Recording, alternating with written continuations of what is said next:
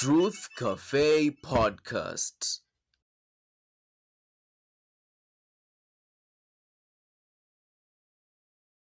Hello everyone, welcome to Truth Cafe Podcast with me Toka Riz. Alongside Womboy, awili. I always keep forget. I'm almost saying random discussion. You're recording random on Thursday night. So Yeah. kili yangu bado afanyika random discussion. Anyway, how you doing? How am I doing? I'm okay. I mean, niko tu. As in, Sema, if you're okay, you're okay. Before we start getting into the detail, we see you on social media, boy. man. We are following. Tuna follow pale social media. I'm happy. Clearly you're happy at me and my food. Like, that's all I meant. Like, Me and my do you know food. people didn't get that? Walai. Hey, I was like, Wanga chini aje. manze. Me, the caption is what took me out. See, I see the video. Me, I was like, oh, whatever. I was like, me and my food. Me and my food. Wow, what a bold statement. Ulishiba hiyo siku? Mbaya, bro. Mbaya. Lakini jehanamu wewe huyo. Si hivyo. Fornicating. Eating as in food. Au ulikula chakula? Yeah. Siku. Okay. Ay, excuse me. Why you, hey, excuse me. I don't indulge in sex. Are you being celibate? No. Is he aware you're not indulging? Is he aware? It's a decision you made by yourself? No, it's a decision we made together. We're not indulging in sex until marriage. And marriage is coming. It's coming, on the yeah? way. By the way, let me tell you. Olewa, Okay. Tumefika hapo kwa by the way, let me tell you. Yes, just carry on. Okay. You sound very excited about So, something. me have never...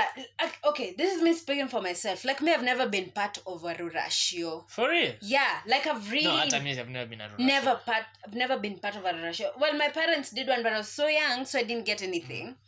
Now, watoto tulemba watoto wakai sijui wapi. Yeah, they're not be. Hata me, my dad did Russia recently, not recently, A few years ago. And what happened is watoya wafai kuwa huko. Yeah, so si tuliacha nyumbani wakaenda ushago did their thing, but yeah. Hey, yenyu ni mbaya bro. Si tulikuwa huko, tulikuwa kwa venue. But so unajua tulikuwa tushazeeka. I was a grown man already. So, sifai kuwa huko. I'm not supposed to be there. So mzee akaenda akalipa deni. Ndio alikuwa amechukua mtoto watu na deni. I feel like ningeitisha hizo vitu. Ni zako. Zinakuanga town. Wewe fanye podcast. Vumilia. So I've never been part of a rurashio. And a cousin of mine is doing a rurashio like next week on the 12th. I'm so excited for no apparent reason because I just want to be part of it. And are you one of those ladies who gets excited by weddings? Are you looking forward to your wedding? Yes. What do you mean? Like, do you see that and I'm like, yeah, I'm gonna put on a gown? Do you fantasize not about like it? That, as in, mine is not really about how I'm gonna wear. It's about the good time that I'm gonna have. It's gonna be a blast. On a wedding? Yeah. The experience I have on a wedding, not my wedding really, but weddings I have attended, the last thing the bride and the groom have is happiness. Hiyo kitu inakuanga stressful. That thing is stressful. For me, bro. That, as in me, I'm just gonna have a good time. I'm gonna have like a limited amount of people so that I have a good time. Una get? Sikusketi supu ya njahe imemwagika huko. Nini imefanyika. Nah, man. I just wanna go and have a good time and get married. Yeah. And be free and do all. Do you see those things that you can't do in front of your parents? Yeah. I can't tell my wife to dance and bend over because my parent is watching. I want to be able to do that. I want to do those things that I know I'm going to do in my marriage, in my wedding. So that I know this is what I'm, getting myself into. There's one wedding that I attended that set standards for me. And it's a wedding that nearly saw me. I was a very small kid in primary. And it's the only wedding I saw me in my entire life. It was my aunt was getting married by a German man. Ilikuwa Mombasani pale. Wewe kwenye beach. That's what nakwambia ali set standard because that harusi we were like only 30 people max. Wow. Chakula ilikuwa ya buffet. Na zile buffet wa Kikuyu ya masufuria. Buffet. unajua riza. Buffet ni mingi. Unajua kuna zile kisufuria kikubwa kia mokimo, kingine kia mchele pilau njeri. Supu. Hivyo. That was professional buffet and self service. That was the first time I think I went to a buffet. Bro, shamba nilikuwa nayo.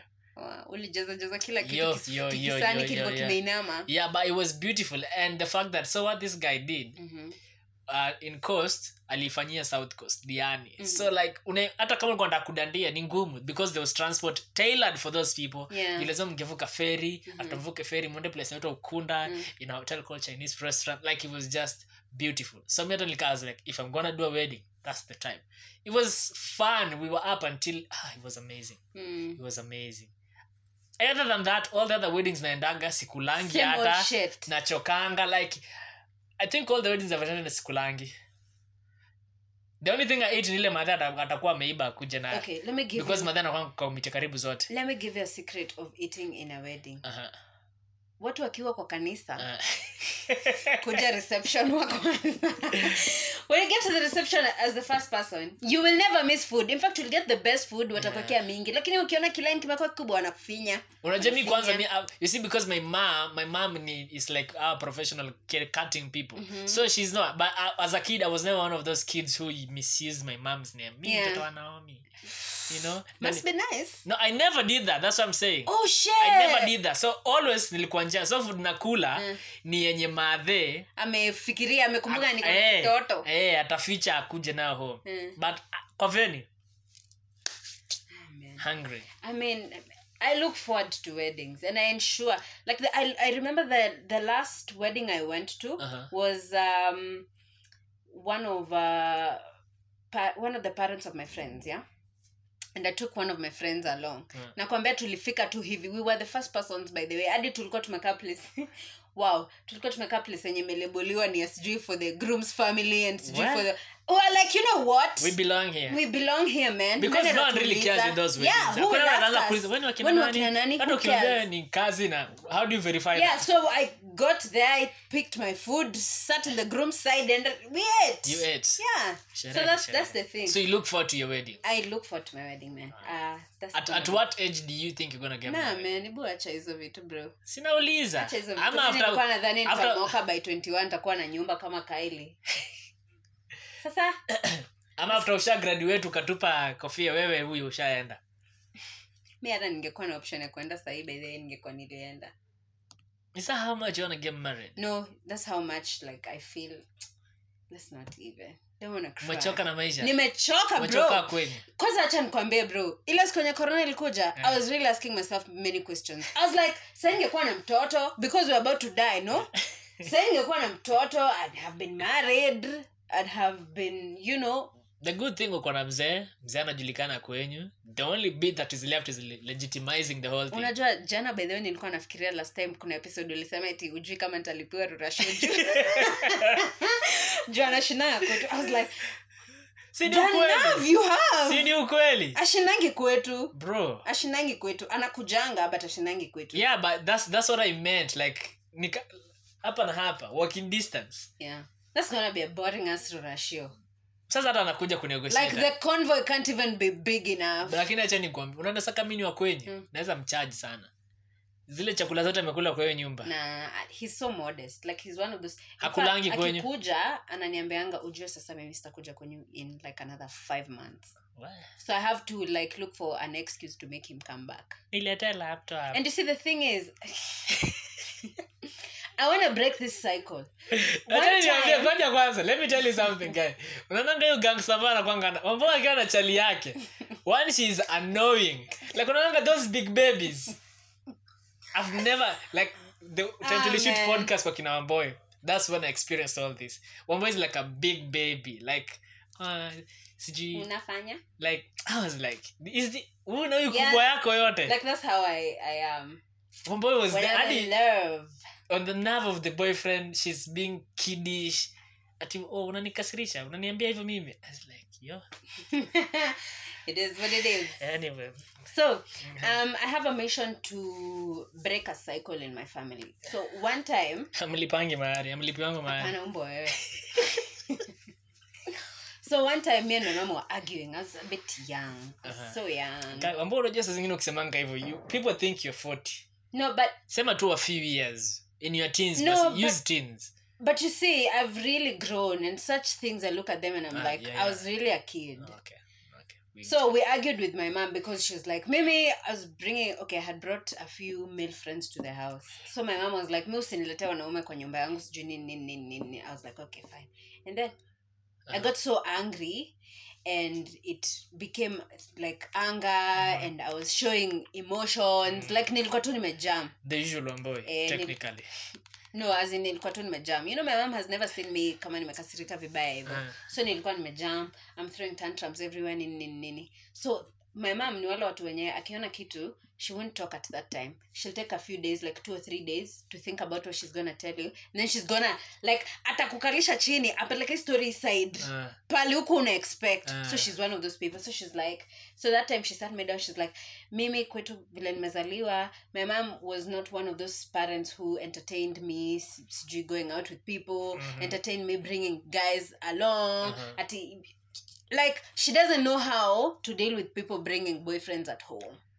Unaget, and she doesn't know how to have these conversations of boyfriends and girlfriends like that. She doesn't know because she doesn't have the experience. The mom didn't do that for her. So me, I'm on a mission to change that. So that's why I keep on bringing male home, so that if you have a question to ask, you'd better ask it now. Okay, me, I've never taken anyone quit. I think it's important that people do that. I think it is, so that actually the parents get to familiarize with who you're dating, who this person is, so that wasikupeana tu hivyo kwa nyangao ina akili. Yeah, and you know, but the funny thing is though, that's how it used to be kitambo. Like, let me speak for my parents. That's how my dad got to know my mom. Like, venye alijana mamangu, alikuwa anaenda kwao sana, anakula sapa, anajuana na babro wake. So I think that makes sense. At my big age bado sijaifanya hivyo. Utafika tu hapo. Kuna mtu tu atakufanya magoti zako zitetemeke hivi. Utamkimbiza nyumbani utashangaa. I was watching the McG Nasty C interview, and McG asked Nasty C, "You still with your girl?" And he's like, "Yeah, it's been 9 years now." And then he's like, "Why are you still with a girl 9 years now? And you're a superstar, you can have any girl you want, celebrities and whatnot." And then he's like, I like her because she gets me, we goof together, we're good friends, like tumetoana mbali. Unaget? Yeah, and I think that's the most important. That's the most important thing. If you can get somebody who you're good friends with, your parents relate to them well, your friends relate to them well, that's about it. Nasemanga nitakuja kupiga wazazi wangu surprise. Hata sitawaambia naleta kimutu mimi.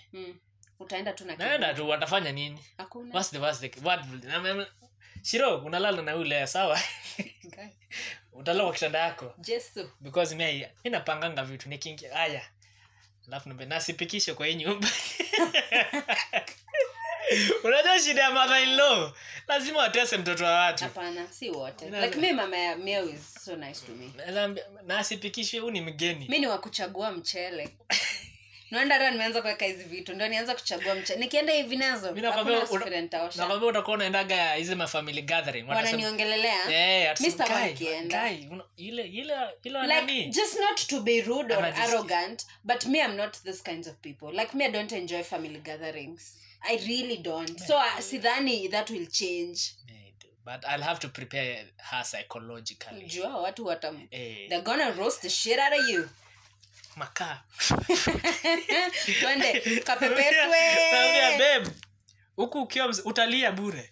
Utalia si show. Si show. Guy, everyone quote is blunt and don't care. Like they people just give you the piece. People are insensitive. Yeah. Like my shosho kasa, guy, mnajua atakosha sufuria huko. That's my shosho. She can say that and there's nothing you can do about it. Yeah. But anyway. How are you? I'm easy. We've taken 14 minutes to ask me how I am. No, you were telling me about your wedding and your boyfriend's shenanigans. Not that we care. I'm easy, man. I'm excited about this. About your koti. Mbona? Nataka kuona kama umenona. Unajua last time nilikuwa What is wrong with you? By this stop pushing that narrative. How many kgs are you, boy? I don't know. Now I think I've added a bit of weight. But I was 65 at some point. What? How many kgs are you? 62. You're so skinny. Bro, let me tell you, it's not even about you. By the way, this is something that I came to understand. Guys don't tell you you're fat because of your kgs. They tell you you're fat because of your appearance. I'm not skinny. I have been skinnier. No, for Chari is I think maybe 70 kgs now or more, right? But I look bigger than for Chari because of how I look. I have heavy bones. And you're like, let's say 62 kgs, but you look weak. You look 50, bro. No, man. Nakwambia tu sweater juu hapa. I just want to see your hands. I'm easy. Angalia vile nguo zimekuwa oversized. Mama utani slander by the way. Imagine I just need I'm easy, man. We need to talk. I'm easy.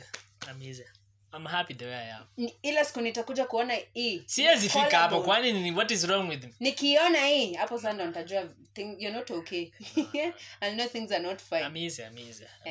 No, actually I think I'm 60. Nilipima juzi. See? You've lost weight. No, I haven't lost weight. I was 60 before too. You were 62. You just said 62. No, ni kitambo I think. 64 kuna time nilipima 64 nikidonate damu.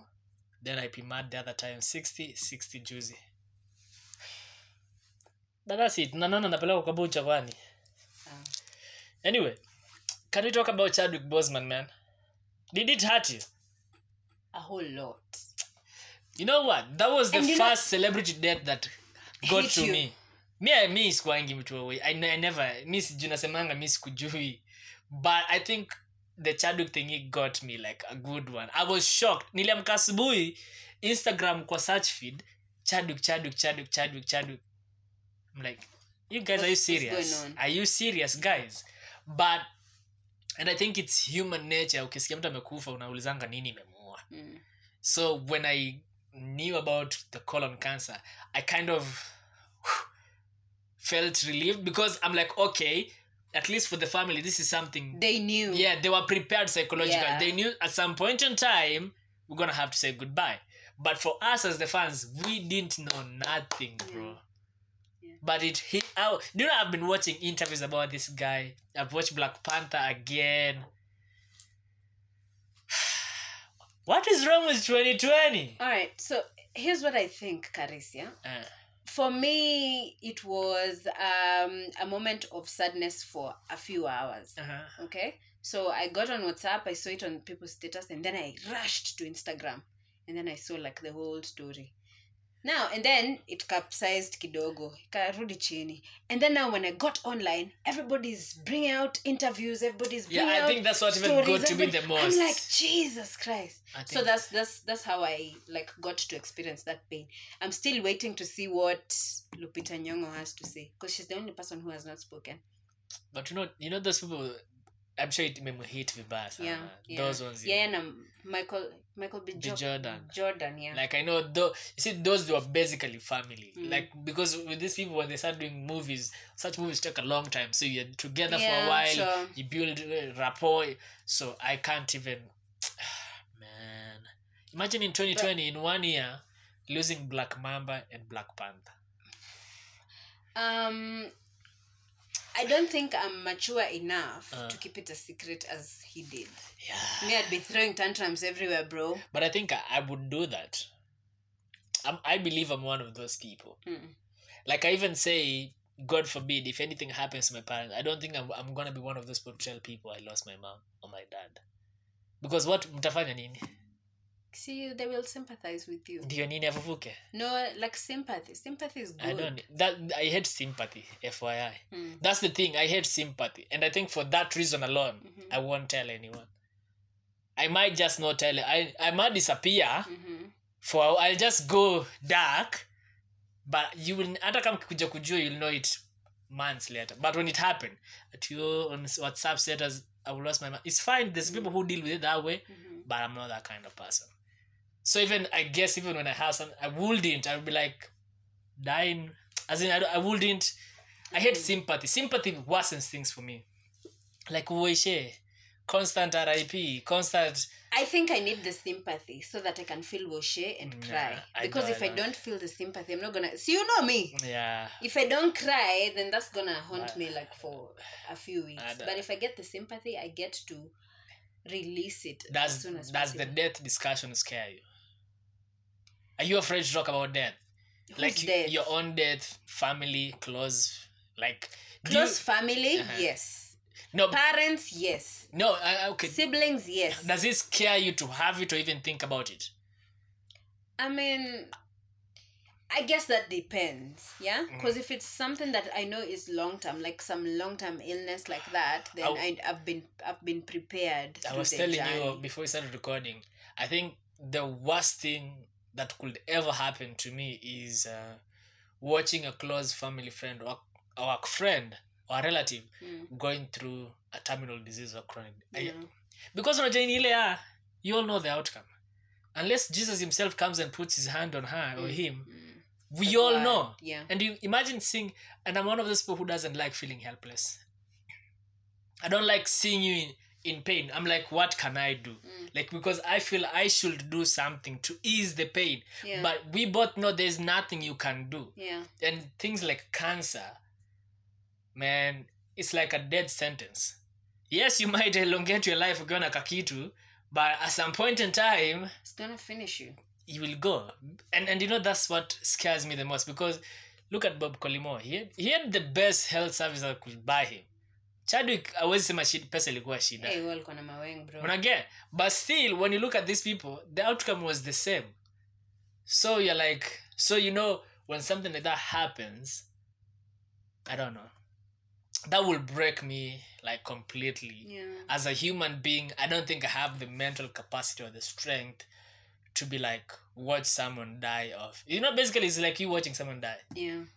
Uko hapo kila siku unaenda unamuona, unarudi. Kuconfirm. But cancer is, what is cancer? Cancer is sick.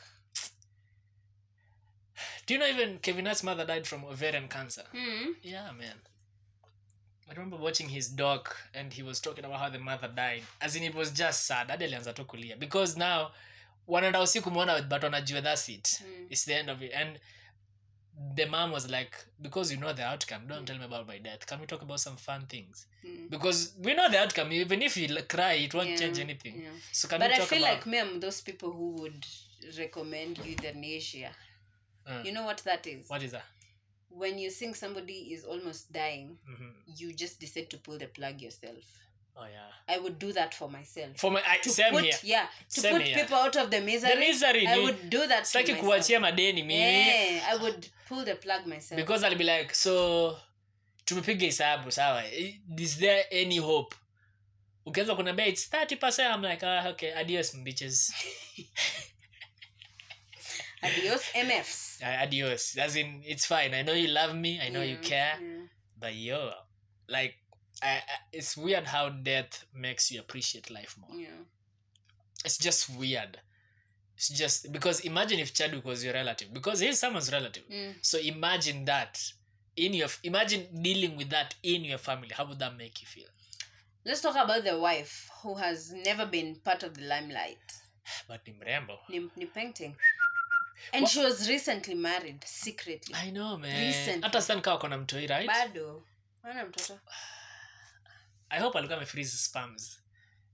Spams zake. I hope. Uko na ujinga. Mimi nilikuwa ndani unasema I hope alikuwa amefreeze funds. Hapana, funds niko sure you smart enough. Spams, unajua ni wazungu. This white people shit. I know it's black, but you know, you get white people. Yes, yeah, huko. You know, they're like, oh, we want to have our kids after we are done hustling, so let's freeze your ovaries. I freeze my spams, and then after X years, I really hope. Jesu. Because hiyo mbegu kai imeenda hivyo. Si fiti. Man, rest in peace. 43. Like ako 43 ama 41? 43. Was 43. Kijana mdogo man. Unaona at times ukisemanga 43 na kamzee, but when someone dies you're like, nah, he's very young. Very young. He's very young. But he's had his whole career ahead of him, man. Like, but you know what sad is? His career ndo ilikuwa at his peak. Yeah. Hakukaa chini ya kule hiyo pesa yake. Like career yake sasa ndo and it's just crazy how that guy was lovable. It's just crazy. He's just kind. He was like, just one kind person. You know, it's a crazy thing. Even when he was battling cancer, alikuwa anaenda cancer center kuona watoi. Yeah. Naye akona cancer. Sad. Let's not. I really hope I can become that bigger person. Yeah. Because imagine you're battling and you're there giving... I saw an interview where he was talking about these kids who are battling cancer, and they were like, we are holding on to so that at least we wait for Black Panther to premiere and we watch it, so at least they can die. They didn't make it, they died. And in that interview he cried, and now watching back I was like, maybe he cried because he knew he had cancer too, and also the fact that these kids really wanted to watch Black Panther before they died, and they couldn't have that one last thing. Yeah. But I think that was a smart move for him to keep it a secret. Yeah, because watu wangemsumbua sana. wacha hata hivyo bro. Unacheki vile alikuwa na kazi mingi. A lot. Like he used to get so many movies. I liked his movies, because man. Because his career was at its peak. Sasa angeambia watu. I don't know like how now, he did it, man. Black Panther 2 was almost coming out. I don't know how walikuwa wameshoot. No, walikuwa naifikiria. Would you want Black Panther to come back?